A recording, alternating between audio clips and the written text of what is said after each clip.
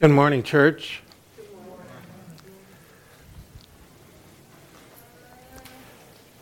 Being a teacher of the Word, I cannot help but build line upon line and precept upon precept. And so I started with the introduction for today's message, and it ended up being 3 pages of notes. And there wasn't enough time to do the introduction and the sermon.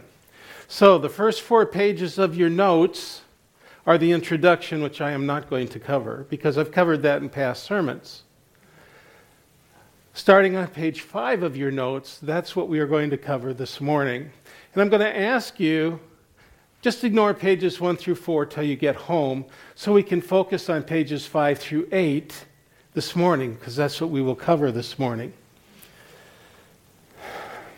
You might notice the formats of your notes changed on page 5, and that's because I'm trusting you to be as the Bereans, seeking out the scriptures which I've put there for you, and testing my words and seeing that they are true to Scripture. So let's pray. Father, in the name of Jesus, what a pleasure it is to be in your house this morning and every morning. What a pleasure it is to be with your saints. But most importantly, Father, what a pleasure it is to hear from your heart. And so I pray, Father, this morning that you would anoint your words, that they would not only transform the mind, but they would pierce the heart and make us more like Jesus. In Jesus' name, amen. I would say that somebody told Warren what the sermon was about this morning before the sermon's given, and in a sense that's true because the Holy Spirit told him. And I questioned whether I should even do the sermon after that, but because I'm a teacher and this is a how to flow in the gifts of the Spirit message, I think I will go on and do that. We're going to start in Acts chapter 16, verses 9 through 20. You know, the Bible gives some very specific direction when it comes to being saved. The first example we see here is in Acts 16.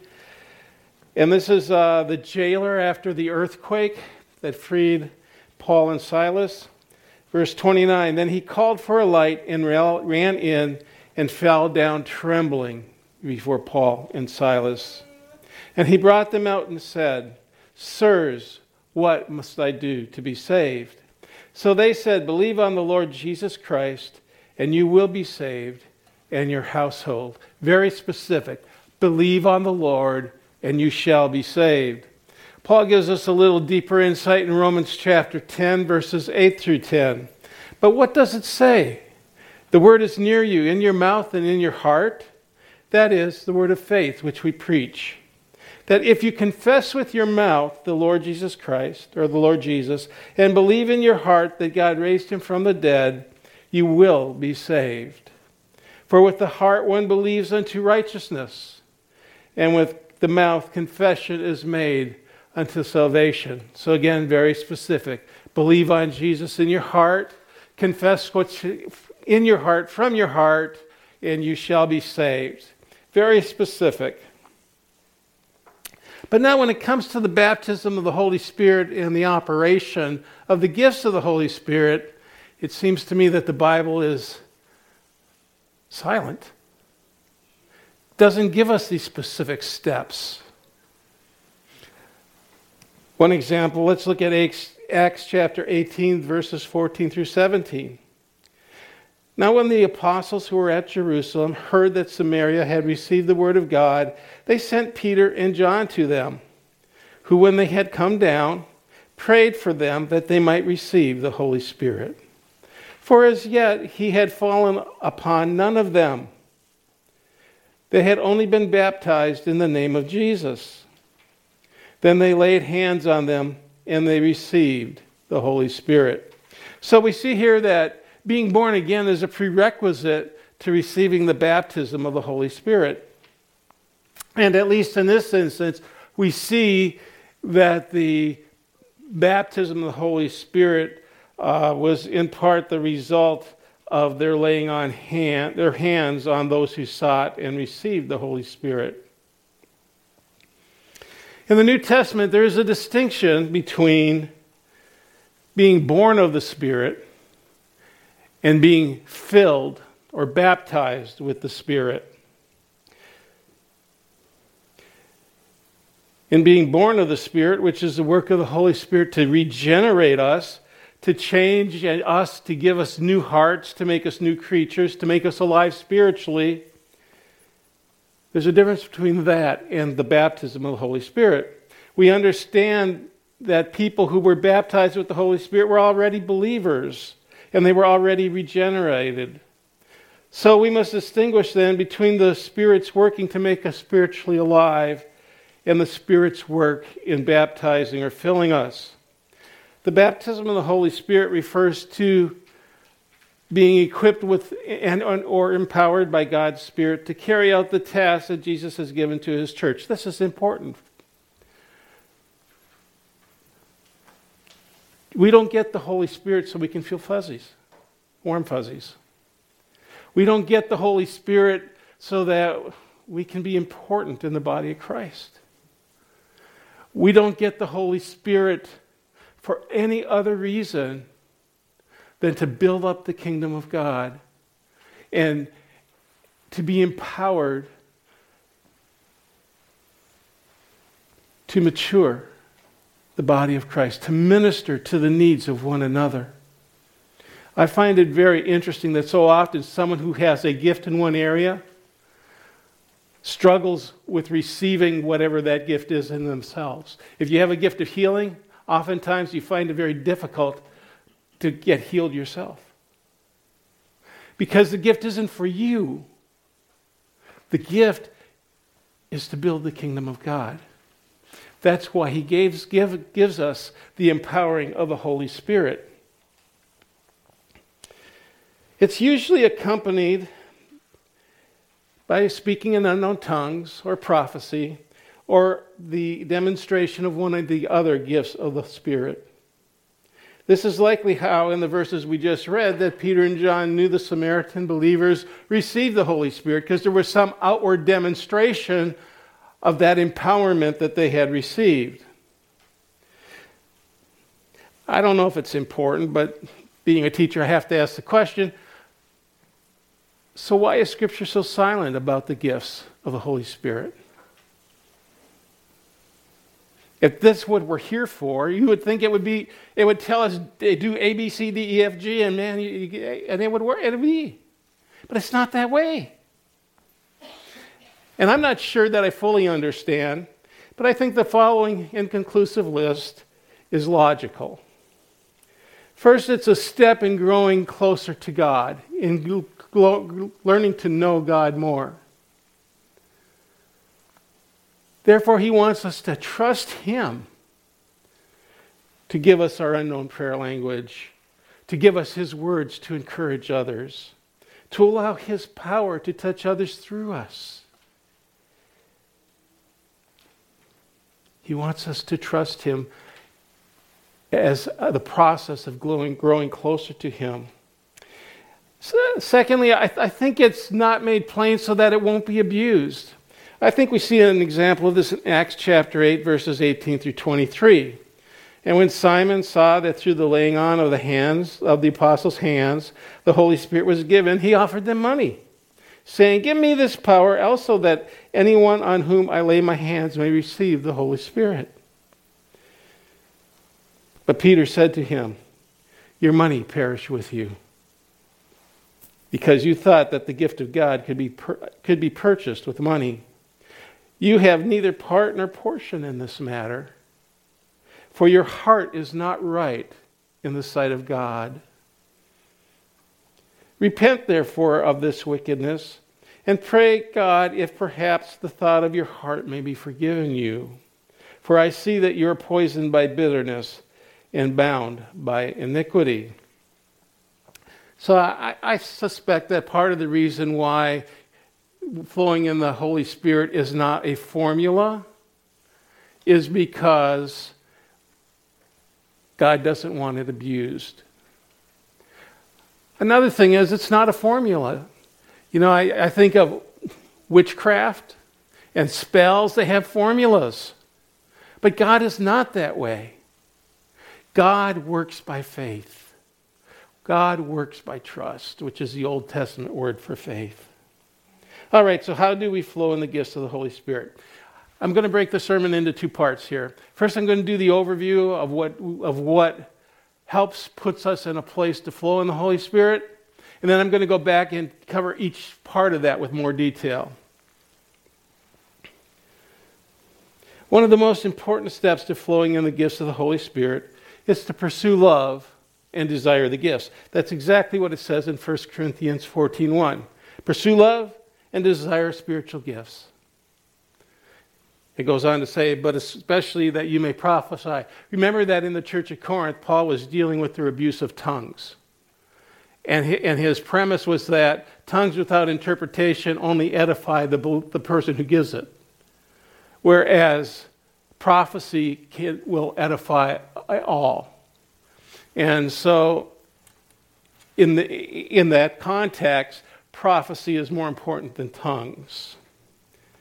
But that's beside the point. We pursue love and we desire spiritual gifts. Ephesians chapter 3, verses 17 through 19, which I've preached on before, that Christ may dwell in your hearts through faith, that you, being rooted and grounded in love, may be able to comprehend with all the saints what is the width and length and depth and height, to know the love of Christ which passes knowledge, that you may be filled with all the fullness of God. Being rooted and grounded in God's love, the enemy cannot come and condemn us when we are trying to minister to others.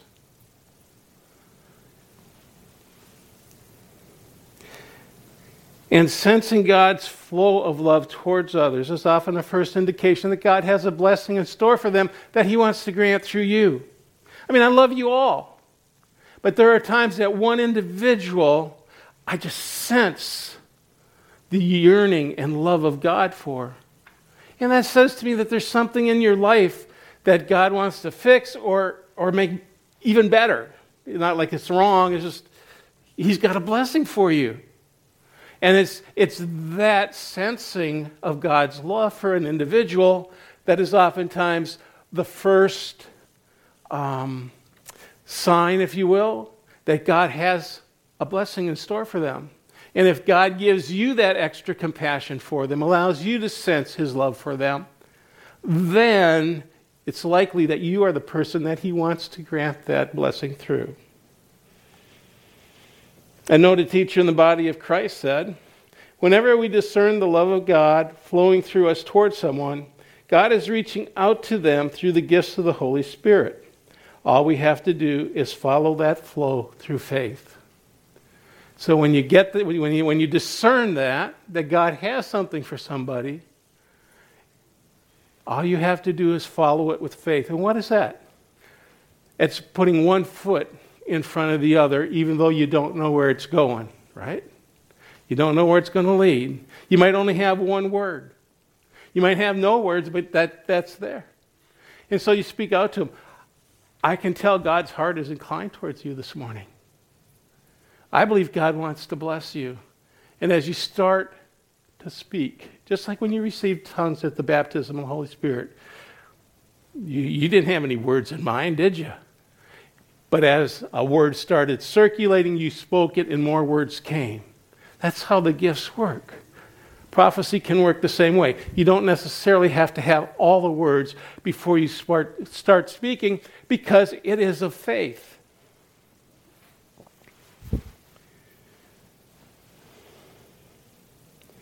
I think it's also important to understand that the Holy Spirit doesn't turn the gifts on and off. The gifts are always available to us. If I could be candid, it's us that turn on and off. The power of God is always available wherever there's a need. The question is, are we available? And then we are encouraged to desire spiritual gifts. I remember This is a different list of the spiritual gifts, but I remember when God called me to be a teacher. I was like, oh, Wayne, you're so vain. Oh, Wayne, you're so proud. Well, but I was always good at teaching. Always good at teaching. Even before I was born, again, I was good at teaching.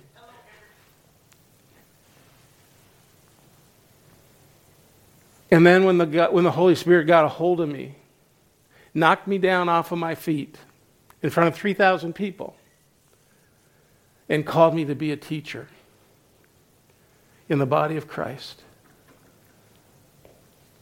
there was no denying. So it's not wrong to desire spiritual gifts. That's what the Bible, that's what Paul says we should do, desire spiritual gifts. And so having desired spiritual gifts, what's the next logical step? Stir it up, right? That's what God said he was going to do, is to stir up the gifts in the body of Christ. And while he's doing that, every time God does something, there's a place for us to do something as well, isn't there? And so if God's stirring up the gifts in the body of Christ, we need to be stirring up our own gifts. Well, how do you do that? How do you stir up the gifts of the Holy Spirit? I would suggest something like this. As you're looking around, God will point somebody out to you. That love, that discernment of God's love for them will start to flow. And you ask the Holy Spirit, what do you want to give to this person through me? And I'll be amazed if you don't get something. Now, you may think it's ridiculous, like picking up a paralyzed child and dropping him off of a platform of a statue. That doesn't make no sense. But God's used that to heal people. At least one person I know of. But the thing is if you get it, you get a word of prophecy for somebody or for the church, and you think, well, oh my, what if I'm wrong? And you don't give it, you will never know if you were right or wrong. Unless, like in my instance, God gave the same word through somebody else. Can't always count on that, doesn't always happen, but once it did, where I got a word and I wasn't sure and somebody else got up and gave the same word.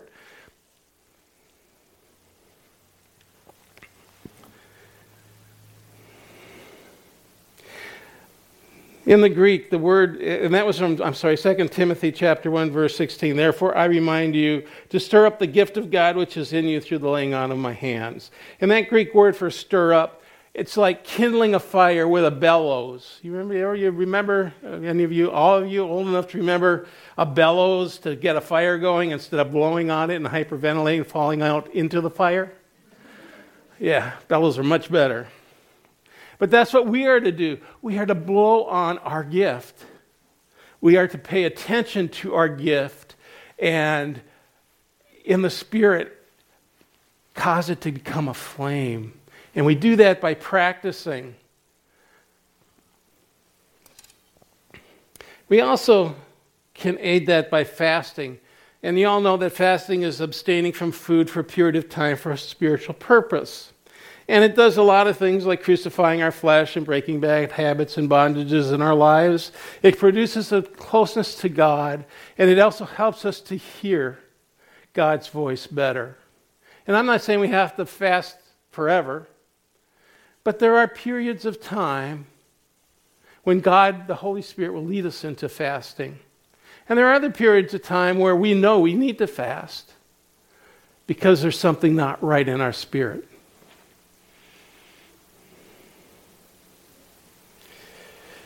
And then many of us suffer from timidity. That's the secular word for what the Bible calls the fear of men. Can I tell you something? I am not God. Therefore, I am not perfect. And since I'm not God, since I am not perfect, it is expected that I will make mistakes. And mistakes are okay. Because when I make a mistake, that's when I have the opportunity to learn how to do it right or do it better. And what an awesome opportunity and privilege we have here at Christian Outreach Church. Living our lives in a group of people who are so loving and forgiving. I can't remember the last time we stoned anybody here for making a mistake. Because we all know that none of us are God, and we're all prone to make mistakes. But then at the same time, it wouldn't be just right for us to let us continue in our mistake thinking it was right?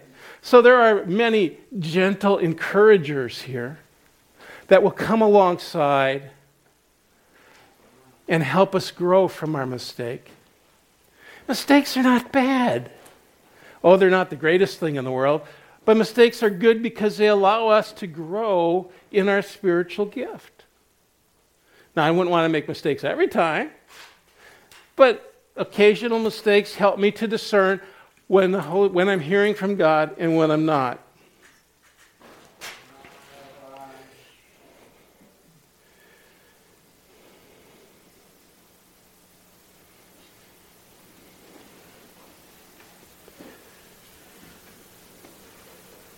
So, just as receiving Jesus is simple, so is flowing in the Holy Spirit. With our hearts we believe, and with our lips or some other part of our body we profess. It might be laying hands on somebody. It might be praying for somebody. It might be pronouncing something.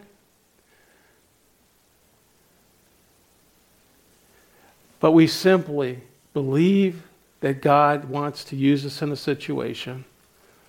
And then by faith we put one foot in front of the other.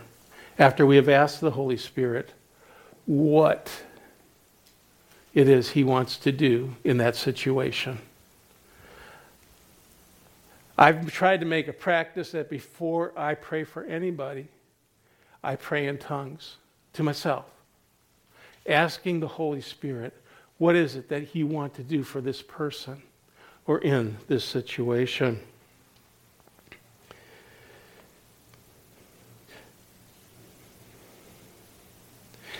And as I pointed out in the first 4 pages of the notes, know your authority in Christ.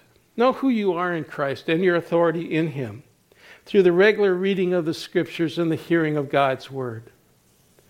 You know, there are times when somebody will say something and I'll say, you know what, that's not quite right. There's something wrong there. And it's not because it's a word of discernment. It's just that through years of reading God's Word, I know God. I know what God would likely do and would not likely do in any situation. Well, I won't go that far. In most situations. Many situations. Some. Anyhow, I know God's character. And when somebody says something that doesn't measure up to God's character, it's not a word of discernment. It's the fact that it doesn't fit with God. That's why you can test your own prophecies or your own words of discernment. But it's also a practice of being in the Word regularly, that we get to know what God would do in a given situation, that we would learn to hear God's voice and His words through the reading of the Word and the hearing of the Word. That's why a lot of times I like to read the Word out loud. When I just read silently, a lot of times I just fall asleep. But when I read out loud, somehow it's kind of like writing. If I print, I don't remember a thing. If I type it on the typewriter, I don't remember my sermons. If I write it out in longhand, thank you, then I remember it. It sticks.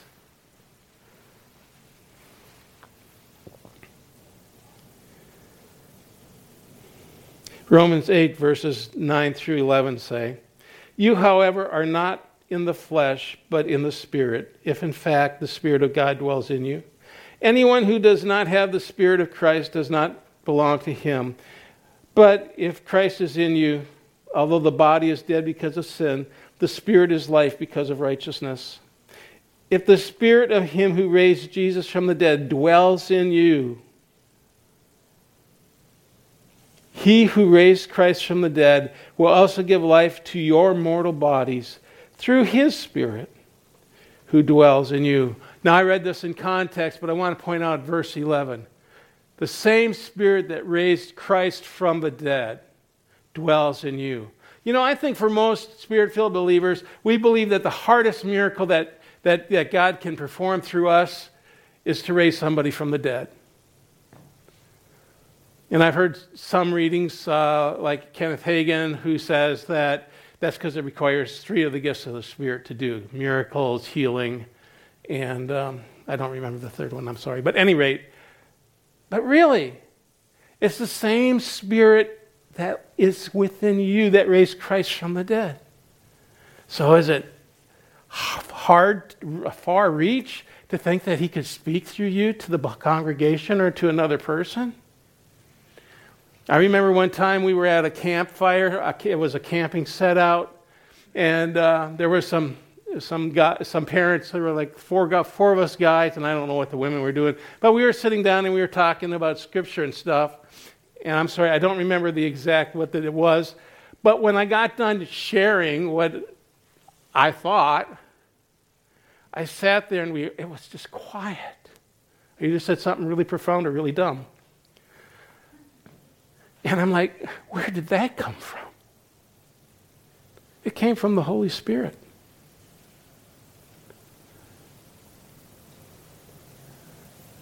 Sometimes when we don't even realize God is using us.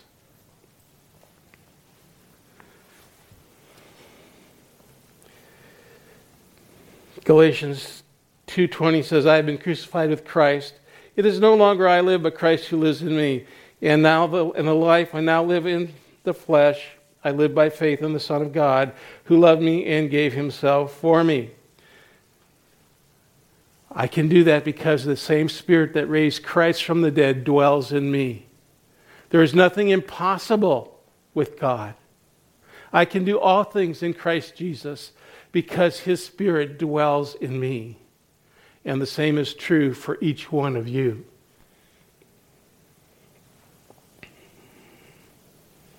You know, too often we allow past failures to rob us of our faith. Along with Pastor Nick and John Prudian, I can say many of the people I have prayed for either were not healed or died. And that's frustrating. But I know in each case it was not God's fault. In fact, in many of those cases, I too often prayed out of presumption rather than having heard in that still small voice in my spirit that it was God's will to heal them. Now, who am I to judge God why he chooses to or not to heal somebody at a given point in time? That's not for me to judge. But what is for me is the reason I fail so often is that I'm not doing it because I heard God tell me to do it, but I do it because either it's expected of me or because God's a healing God. He should heal everybody, right? Jesus died by his stripes so that we could be healed. So a lot of times I just do it out of obedience. But if I want it to be successful, and I had this happen. My wife was teaching in another school, and she had a student who had brain cancer. And I just had a compassion in my heart for this student.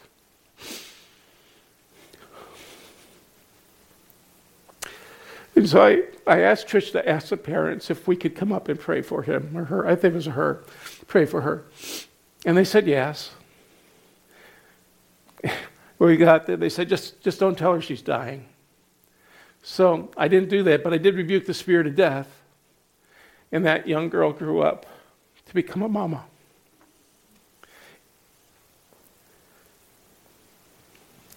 I don't believe she's still alive today, but she lived the rest of the years that God had given her. It was because I heard from the Holy Spirit. I knew God wanted to heal her.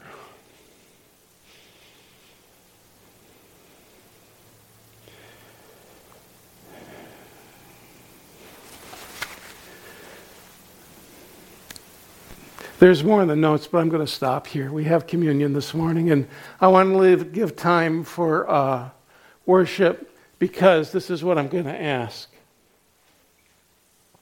Well, first of all, before I ask that, is there anybody here right now who feels like they have a word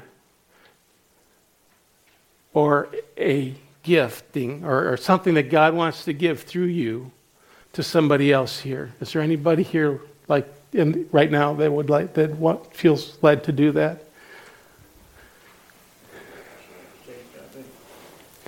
No fear of God, no fear of man. All right. So here's what we're going to do. We're going to commune with God through the Lord's Supper. And then we're going to enter into worship. And during worship, I want you to be sensitive, please, to the Holy Spirit and see what He would say through you. Maybe it's for one of the people here. Maybe He just gives you a prayer. But be sensitive to the Holy Spirit and what He's asking you to do. If it's for somebody else or for this congregation, stir up your gift by practicing it. And if you're not sure, seek out an elder or somebody else who is active in the same gift and ask them for confirmation. And after worship, then I will close and give the benediction.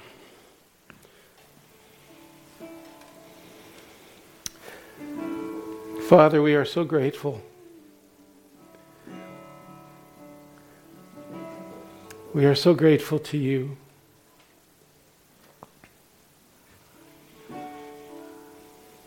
That you have changed our lives. That you have filled us with your Spirit that indwells us. That you have empowered us to accomplish that which you have set before us. And that you have chosen to work through us.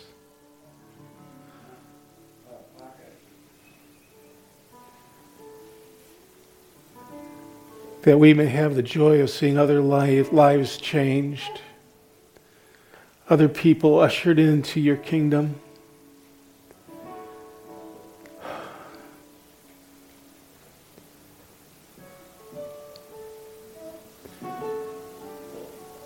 To see so many restored. And all that is yet still before us. So we thank you, Father, for your presence here this morning.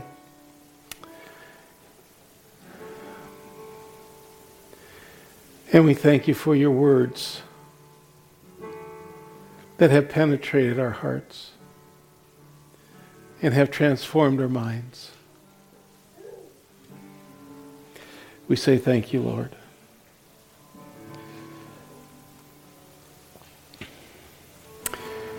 In dismissing you this morning, I would remind you to pursue love, to desire spiritual gifts, to stir up those spiritual gifts, fan them ablaze. As you go out this week, look for those opportunities that God every day puts in front of us.